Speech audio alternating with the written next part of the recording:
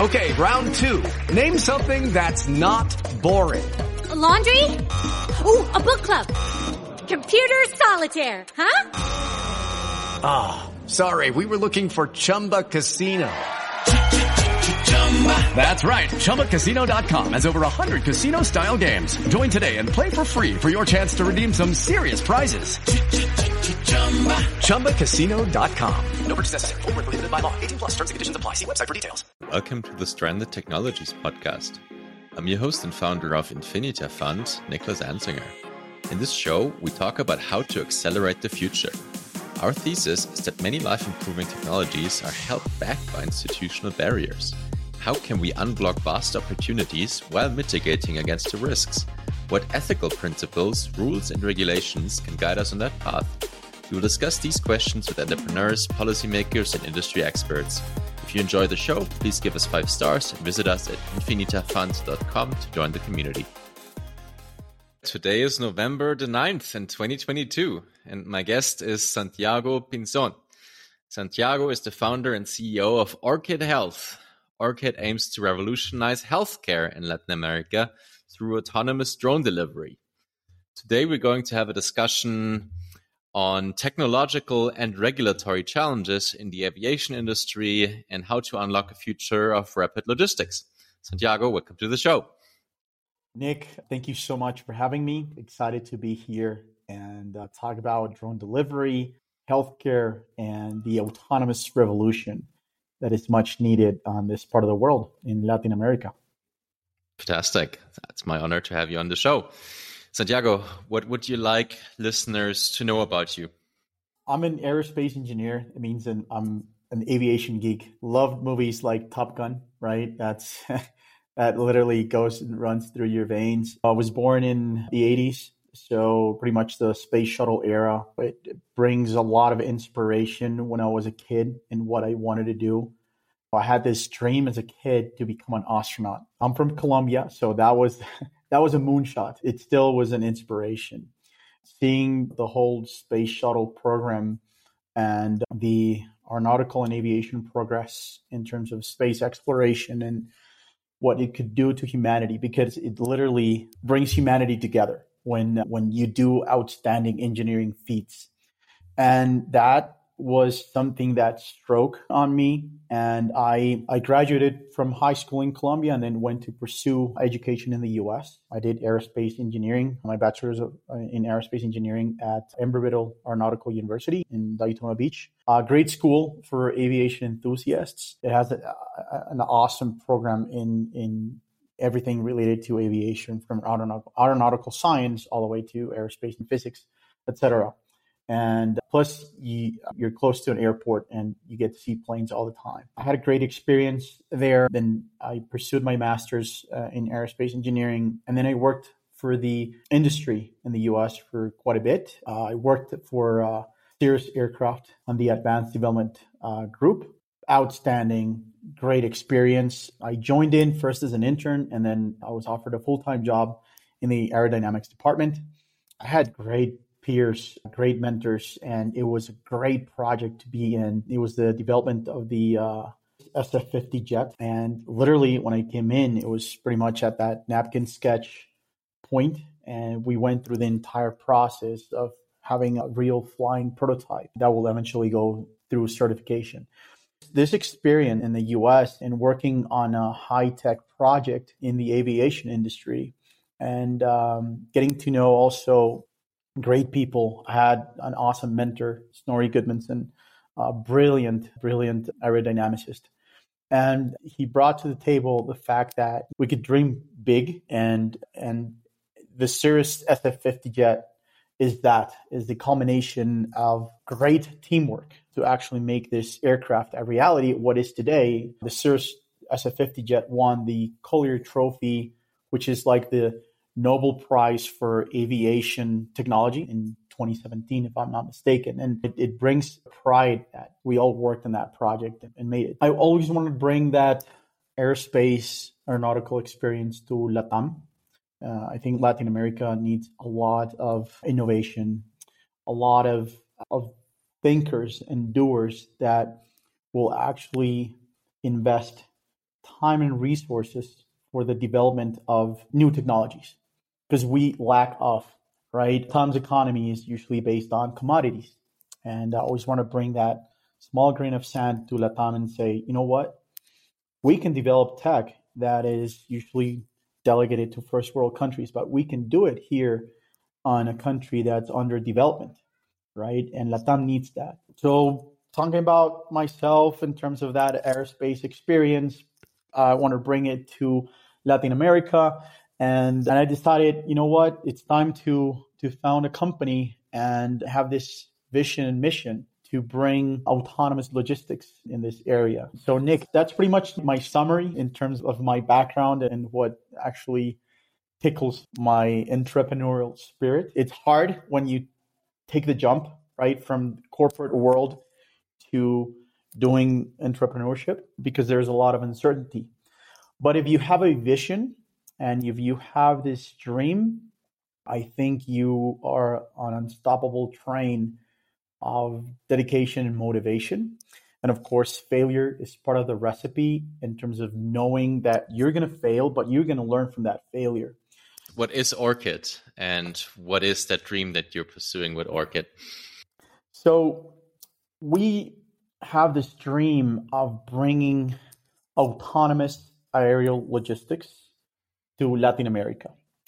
So AKA drone delivery, right? It's not something new. We're not revolutionizing. We're not inventing something new, but we're bringing a technology to a much needed region in the world that has extremely complex topography, very poor road infrastructure, and a lot of traffic, vehicular congestion. It's crazy. I believe 5 of the top 10 cities of worst traffic in the world are located in Latin America. We wanted to use and leverage with existing technologies to bring a system that will shorten distances in Latin America, that we could communicate first level hospitals with fourth level hospitals and bring in medical supplies, medical devices, and of course, blood and plasma to the much needed rural population in Latam. So our one-liner is we are a business-to-business rush delivery service provider using autonomous drones.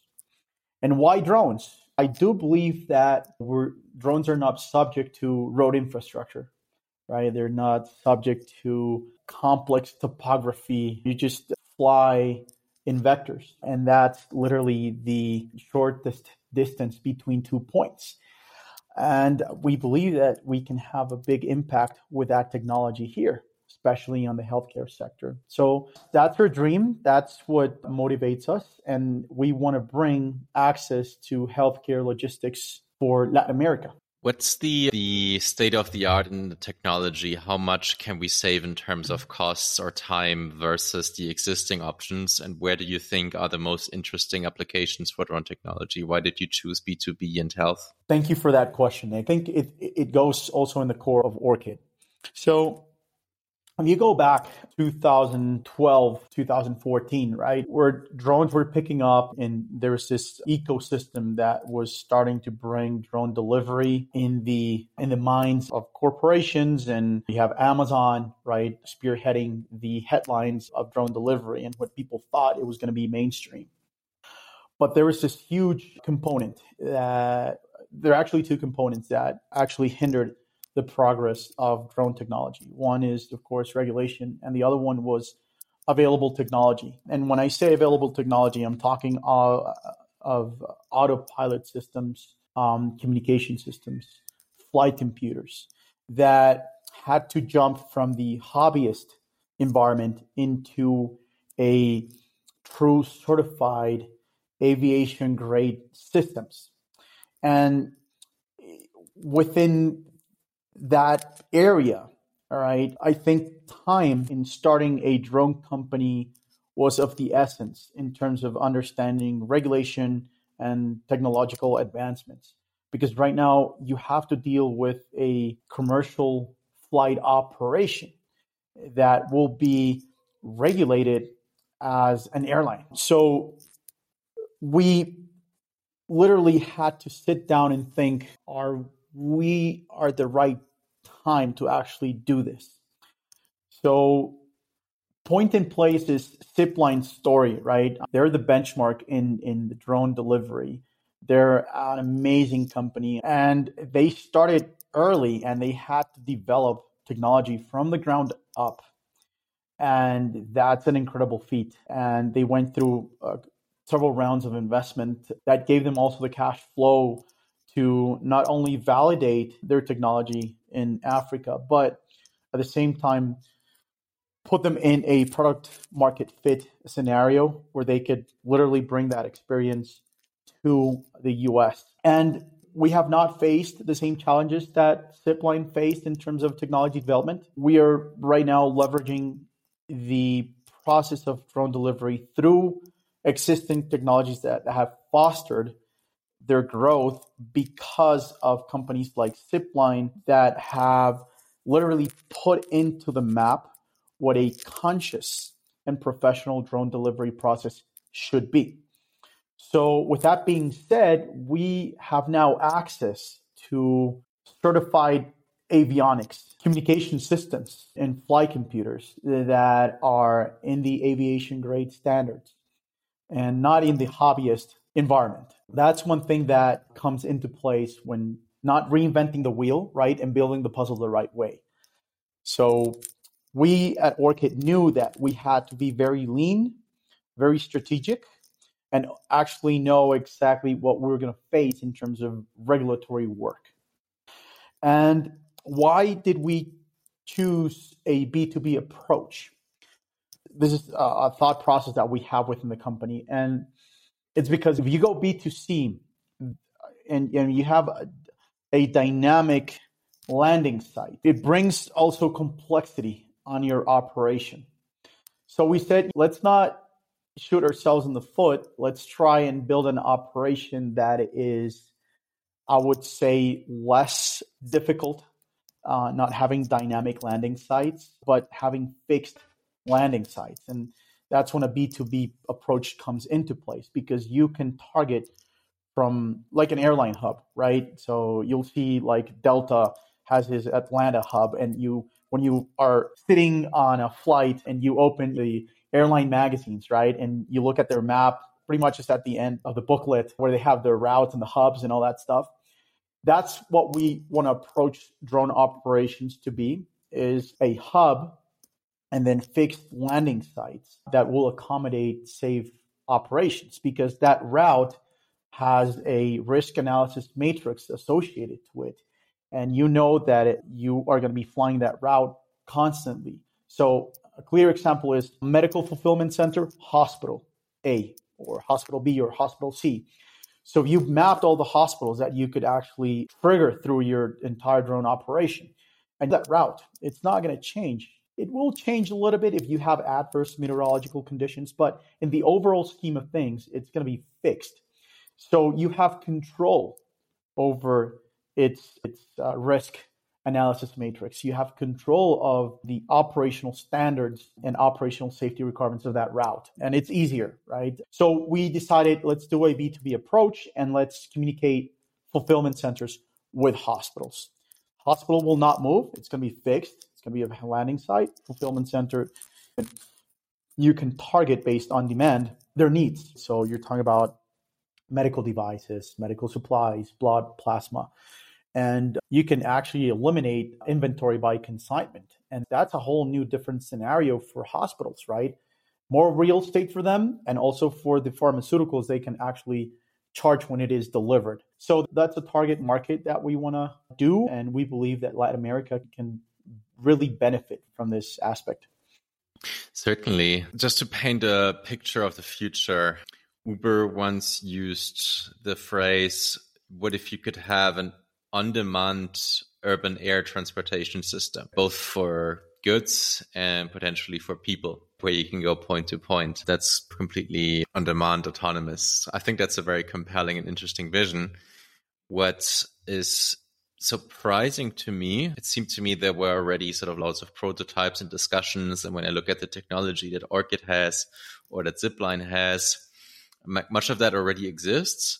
But I must say, I'm not sure I've ever seen a drone that's been used for anything other than hobby flights. Ooh, that's surprising. Yes. When people think of drones, they immediately have a picture on their mind that resembles a hobbyist drone. But if you look at Zipline, if you look at DroneUp, Flytrex, or Matternet, or Mana, different companies that are spearheading innovation in drone delivery, you would see that it's a complete different environment, because you're dealing right now with FAA Part 135 certification. They're treating you as an airline, which you have to accommodate type certification for your technology and an airworthiness certificate for your operation. So it's a whole new different ball game. And that's when you deal with aviation grade systems, avionics, redundancies, fail safes. It's so way off of what people think in terms of drone delivery, right? They just imagine a multi-copter drone trying to deliver something through a tether on their backyard. But it's so much more complex. And that's something that we're working on. And we're very lean on the fact that before expanding our fleet, we want to get our latest and greatest prototype to fulfill a design authorization process in Latam, which is pretty much get your type certificate for your technology, and then look for your airworthiness certificate or an air carrier operation in the country. But the thing is, you right now have literally a professional grade technology that is safe to accommodate a commercial operation. Regulations taking place in the world right now to regulate drone delivery, and everybody's going to be measured by the same ruler. More technology will speed up its progress, and we've seen it, right? So Zipline in 2014 didn't had the availability of high tech that they could purchase off the shelf to actually fulfill their objective for drone delivery, right? The CEO was looking, when they were first starting, on purchasing a military grade drone, and it was worth almost more than $200,000. So then your unit economics, they go down the drain, right? And you're like, okay, what can I do right now to fulfill regulatory requirements, but at the same time maintain unit economics and offer a commercial operation? Everybody that's in this ecosystem is faced with the same question. And what's going to matter in the future is how you approach the business and unit economics in that process. You said a couple of interesting things I want to talk a bit more about. We're going to talk much more about the regulation, obviously. But you said something before that Zipline first, and you sent me the Harvard Business case study, that they first started experimenting with commercial drone flights in Rwanda. Why was that? Yes, regulation. The FAA was not going to give them COAs, or I don't know if I'm making this up, but I don't know if Part 107 was even written to the extent of giving authorizations for their operations back in 2014. But the answer to this question is openness to adopt a technology that will have a positive outcome.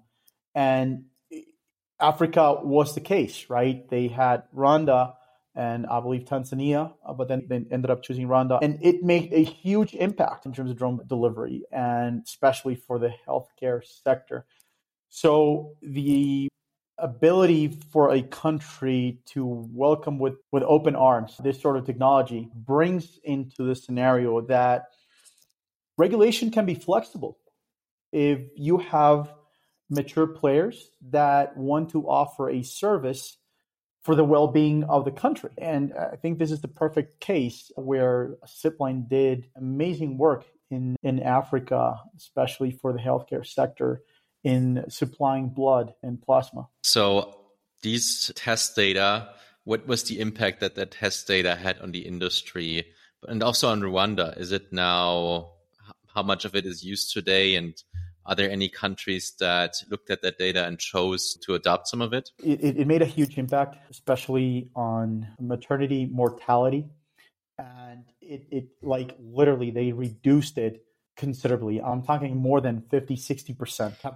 It probably could be even more. I don't have the numbers, but it's higher than 50% in terms of decreasing mortality rate because of the need of blood. And this actually showed the world, and the pandemic also contributed to an acceleration of the need of autonomous delivery, being on the road or being in the air. It's a much needed service. And I think based on that success, Zipline could actually show its flight hours and operational service hours they had in Africa to the FAA and say, you know what, we're very confident on our operation. Let's work with COAS, and then let's work on getting more serious and then achieve Part 135 air carrier certification. But the fact is that their experience in Africa was a worldwide example for all of us in the drone delivery or autonomous logistics environment.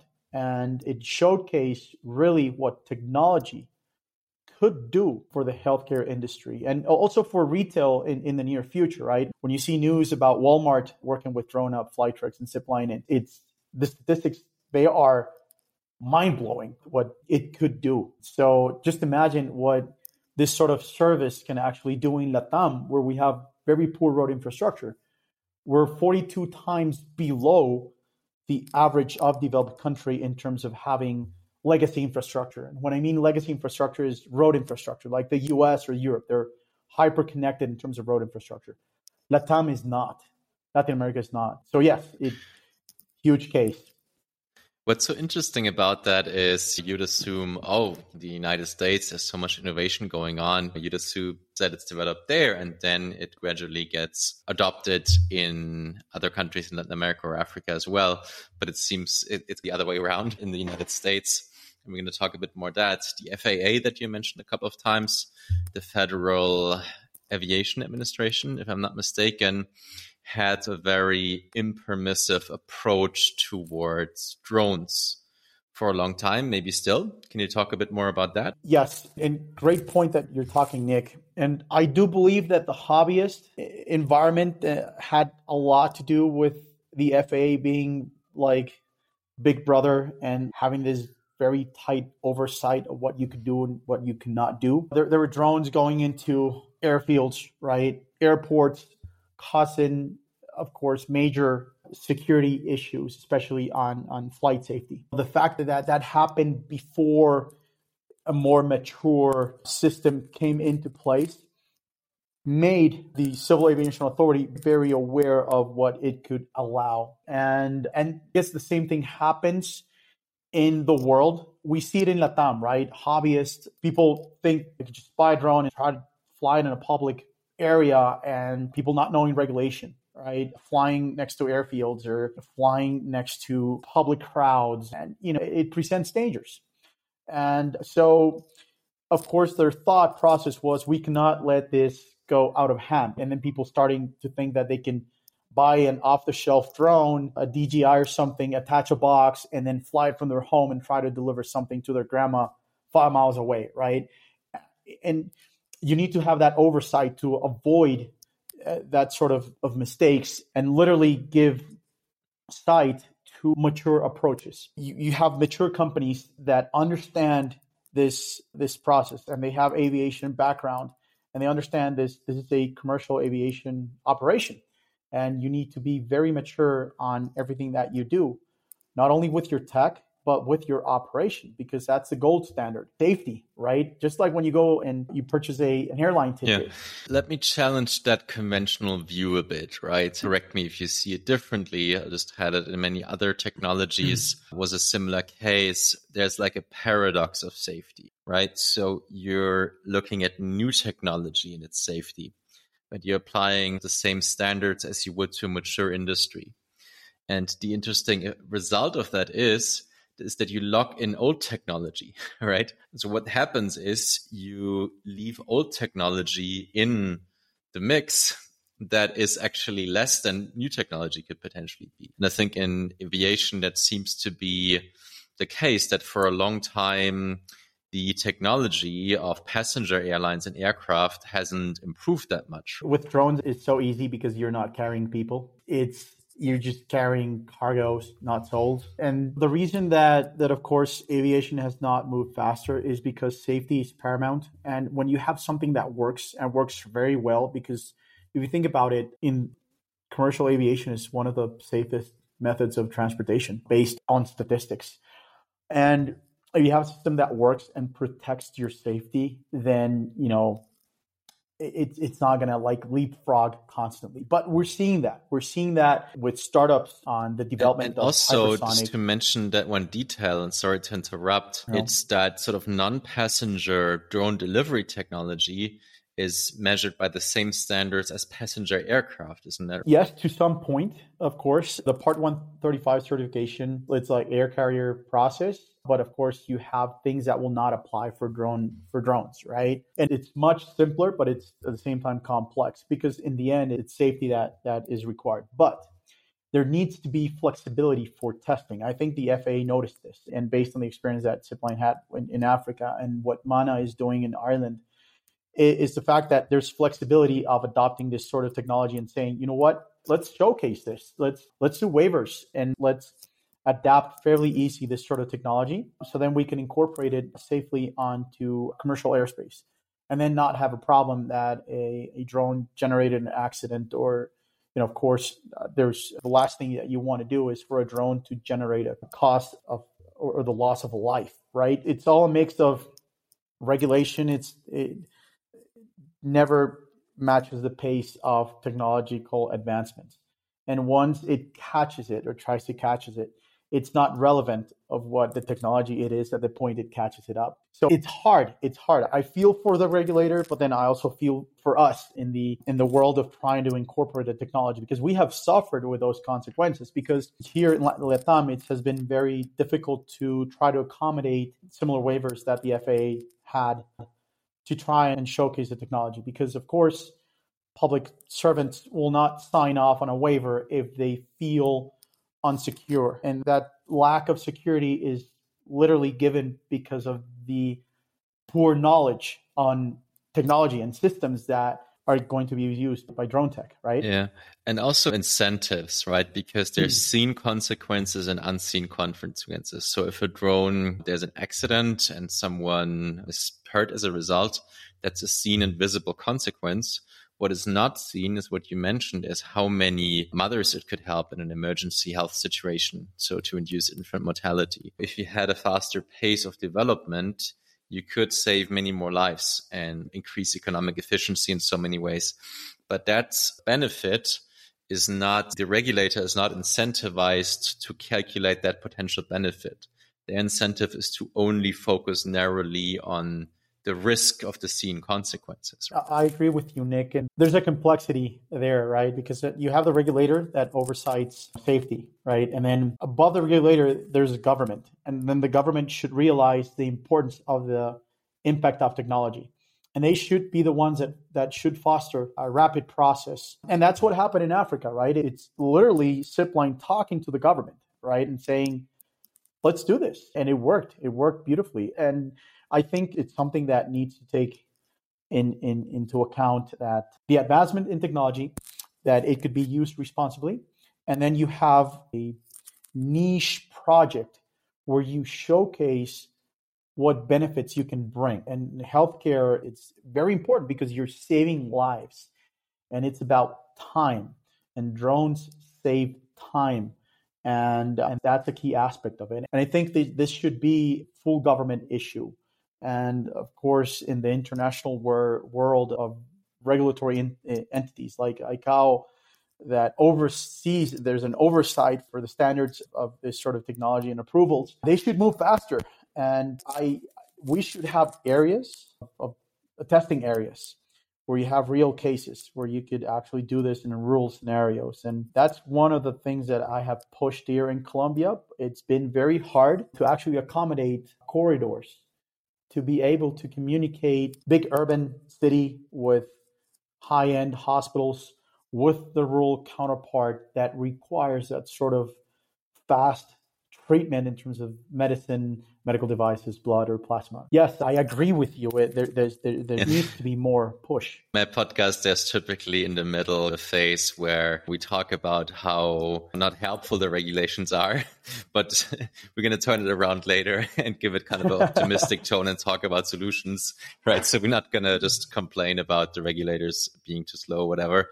We're also going to praise countries like Rwanda and that are willing to try this, and several others. And we're going to talk to that because you have some interesting news to share regarding the development of your company and the regulatory approval.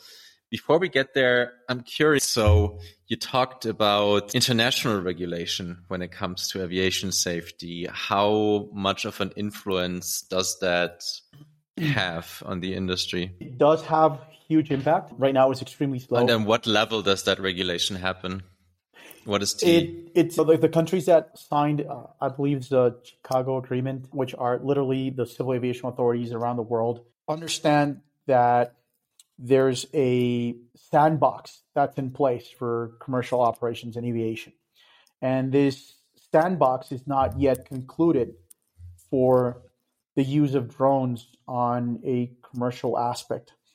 If we had those, man, we would be operating right now in Latam, because most of the civil aviation authorities in developed countries and underdeveloped countries are always looking forward on what the international community sandbox says, right? And what was it that you said that they haven't agreed on what the standards are for commercial use? Was that it? Yes. So they have not published yet the sandbox of drone delivery. So this is what it's called ICAO, and it's literally the international, I would say, I'll call it a congress, right? That literally brings in all of the civil aviation authorities based on the Convention of International Civil Aviation that was drafted in 1944 by 54 nations. And that is to promote cooperation, right, in terms of understanding aviation and to be a catalyst. And it's called International Civil Aviation Organization. What they do is they bring that sandbox in, but they have been very slow in terms of drone regulation for commercial purposes, especially for bringing in cargo. And also what you're going to see is what you mentioned at the beginning, the urban air mobility industry, where you're going to actually have autonomous vehicles serving as air taxis, transporting people between points and hubs. So most civil aviation authorities, especially in Latam, are seeking what the International Civil Aviation Organization is going to say in terms of drone delivery. And that has been slow. I wish the standards could be published now so they could implement that faster. But of course, every country owns its airspace and they're free to implement this. But there's fear of the unknown, right? And that's something that I can say about Africa and Rwanda is they said, you know what? Screw this, right? We're going to do with Zipline a much needed logistics process to save lives. And I guess you need governments like that to actually move faster in terms of regulatory work. And of course, everybody's waiting for what the International Civil Aviation Organization is going to say, but countries should move faster. They own their airspace. They could actually open corridors that could save lives and test this technology faster. Yeah, so no country is really under a binding obligation, but there's this, we want to do go with the best practice standards. So they look at what the Chicago Agreement is, and they say, we wait for what they say before we allow anything. Yes, pretty much. And applause to Rwanda, because you need experiments. That's how any innovation works. You need the tinkerers, the hobbyists that have the sandboxes to try things out. Right. And that's something that we wish in Latam that things could go faster. But of course, there's that scrutiny and there's this safety process in mind. And yeah. Well, let's talk about the good news. Which governments or jurisdictions in the world do you see as promising also for the development of your company? In Latam, Brazil, it's literally on the forefront of regulatory work in actually permitting drone deliveries, and also drone deliveries on VLOS operation, which is visual line of sight, but also BVLOS, which is beyond visual line of sight. And that's great. And Brazil is a country in Latam that is known for innovation. They take very good care of its aviation industry. Embraer, a top aircraft manufacturer based in Brazil, the pride of that country. And they're moving forward with urban air mobility and drone delivery. And it's all because of the government is seeing that it's a much needed technology. And they're spearheading. They're the country that it's operating faster than any other country in Latam trying to regulate this. We see Brazil with great eyes. We actually opened our offices there, and we are pursuing the entire regulatory process. And I'm surprised in how fast and diligent ANAC has been with this process. Difference, another story has been Colombia, very slow process. And response that I've gotten from them has been, we're just waiting on what the International Civil Aviation Organization is going to say in order for us to actually commit on modifying regulation. It's their loss. It's their loss because we could have done tests that could have been extremely useful for the healthcare sector. And I think right now our sites are in Latam. Based on Brazilian experience, we can go ahead and also share with other civil aviation authorities and processes like Mexico and Colombia and see how we can actually foster a faster growth. And when talking to authorities, I always tell them innovation it's not done by what is written, right? So you will never innovate if you're just following a textbook. Innovation happens outside textbooks. Innovation brings failure and success together. And that's what regulatory entities need to understand. They need to give green light, of course, with safety is paramount, with safety standards, but give the green light of giving us more leeway to be able to showcase this sort of technology. That's my take on that. I mean, it's often the history of new technologies. The internet, for example, people were fearing justifiably that it would invite sort of the scammers, the porn, the junk, all that stuff. And that came, and that's still around. But it also brought tremendous good stuff, right? The same story is happening, I think, in crypto right now. It brings a lot of fraud, scam, bankruptcy. But it's not that you don't have that in the current financial system, right? So people are measuring with different standards, right? So the new technology has to pass a much higher bar than existing technology, and regulators expect the safety standards on day one that you can only have like at day 10. We need to try out. Like the case study about Zipline said something interesting. They said, our customers aren't buying a drone, they're buying a service. So even with infinite money, it would be very hard to build a service in the lab. You have to learn by doing. You can't develop algorithms in the lab and expect it to work in the real world. Exactly. And it comes into place where smart cities of the future should have governments that support a regulatory framework for the use of this high experiments that can bring a lot of benefit.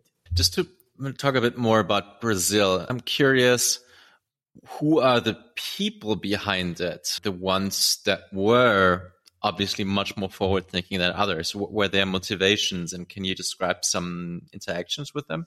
I guess that Civil Aviation Authority in Brazil has superb personnel that are very proud of the industry.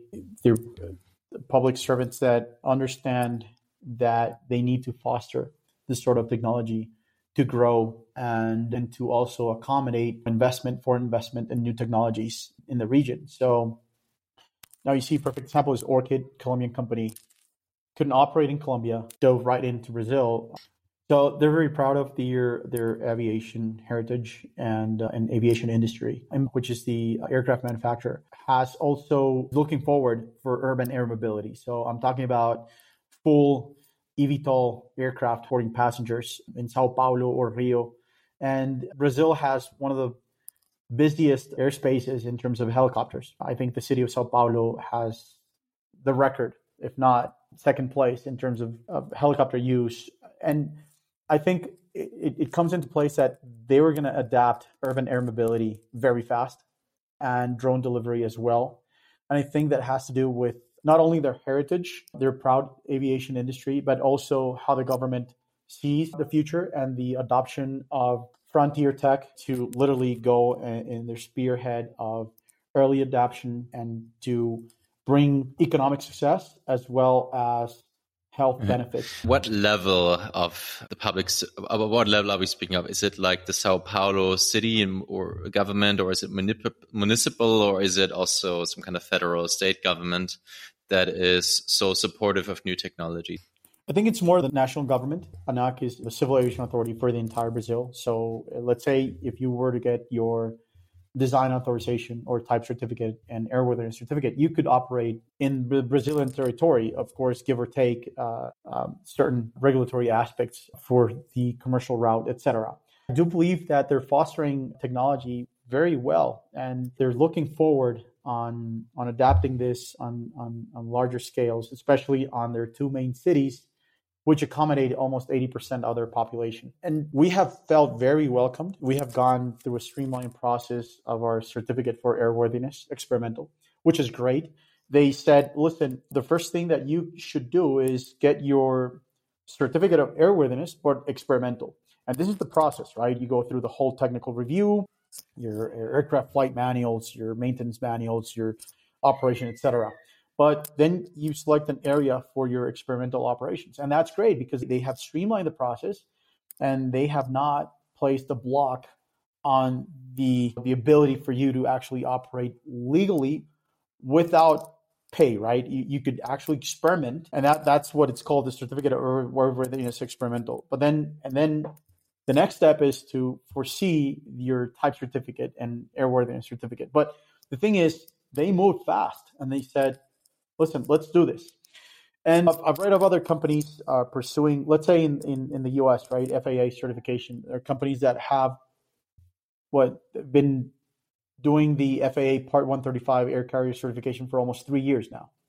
And they have been trying to operate through Part 107 and COAS on VLOS drone delivery. But it should not take so long. And these, of course, are robots. We're not transporting human beings, and the regulations should be faster for it to accommodate a service that is much needed. Yeah. So when will you have approval in Brazil? And what does that mean for your company? What milestone will you be able to reach in what amount of time through that approval? And how will your growth path look from there? Excellent, Nick. So our certificate of airworthiness experimental is going to be issued this month. And then in parallel, of course, we're pursuing type certificate and airworthiness certificate through a very thorough process, but that has the pathway to actually achieve that. So we expect Q1 2023 to start a B2B commercial operations on the healthcare sector and also retail with very good and interesting partners that will help us, of course, showcase the importance of drone delivery. Which other countries or jurisdictions do you see as the next best candidates in the world after Rwanda and Brazil? Also personally giving a shout out to Prospera, the jurisdiction where I am in the country of Honduras on the island of Roatan, where we have also very forward-thinking administration. We're already having Aerial Loop, for example, that is doing drone deliveries here, mostly for experimental purposes, I think, right now, because it's a small jurisdiction right now, but it's always an option.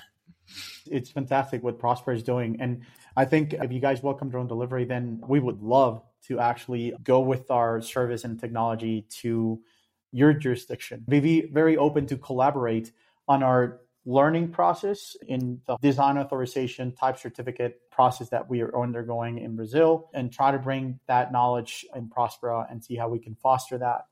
And I think other countries are literally spearheading this. And you have Australia with Wing. They just partner with DoorDash, which is huge for drone delivery. That's fantastic. You have Mana in Ireland. And of course, you have Africa, right? That is welcoming Skyports with Swoop Arrow, Zipline, and a bunch of other companies that are literally doing drone deliveries in Africa. We just want to be very cautious on how we expand our fleet. We are very lean in our operation. And we want to do is first pass the entire process of getting a certification from a civil aviation authority.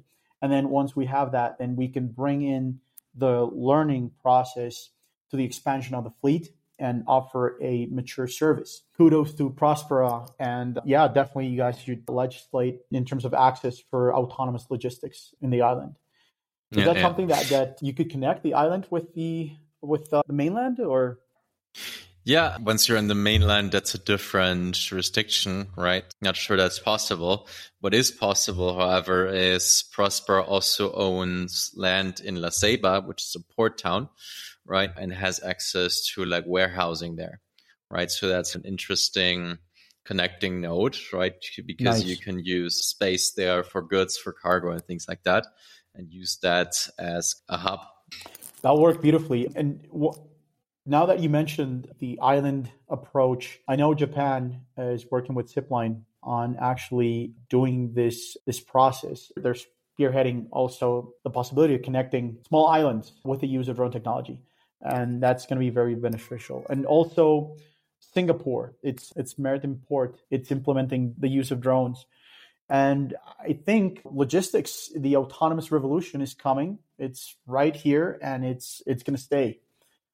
Fantastic. I think that's a great phasing out of this fantastic and really inspirational conversation.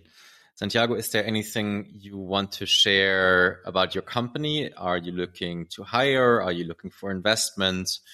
Who should approach you and how can they find you? Excellent. Nick, thank you. ORKID right now, it's on a pre-seed approach. What we have is the MVP, which is overcoming the entire certification process in Brazil. And we're looking forward, once we get official commercial permits in the country, to open a seed round for investment that will seek to expand our operational fleet with our B2B partners in that country, of course, and bring also that knowledge into the other countries that will welcome our type certificate from a civil aviation authority with such prestige as ANAC in Brazil. And people could look for us on our website is orkid.tech. And if you want to contact us via email, you can write to me directly, santiago@orkid.tech. And we're at the pre-seed stage. We're very happy with the investors and angel syndicates that we have that literally are pushing the boundaries of frontier tech in this part of the region. And I'm looking forward for exciting news in 2023. Santiago, thank you so much for coming on the show. Thank you, Nick, for having me. It was a pleasure and a privilege.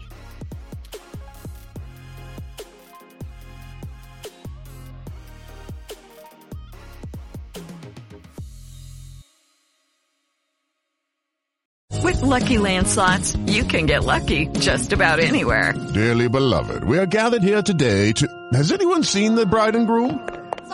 Sorry, we're here. We were getting lucky in the limo and we lost track of time.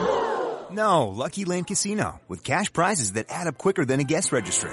In that case, I pronounce you lucky. Play for free at LuckyLandSlots.com. Daily bonuses are waiting. No purchase necessary. Void where prohibited by law. 18+. Terms and conditions apply. See website for details.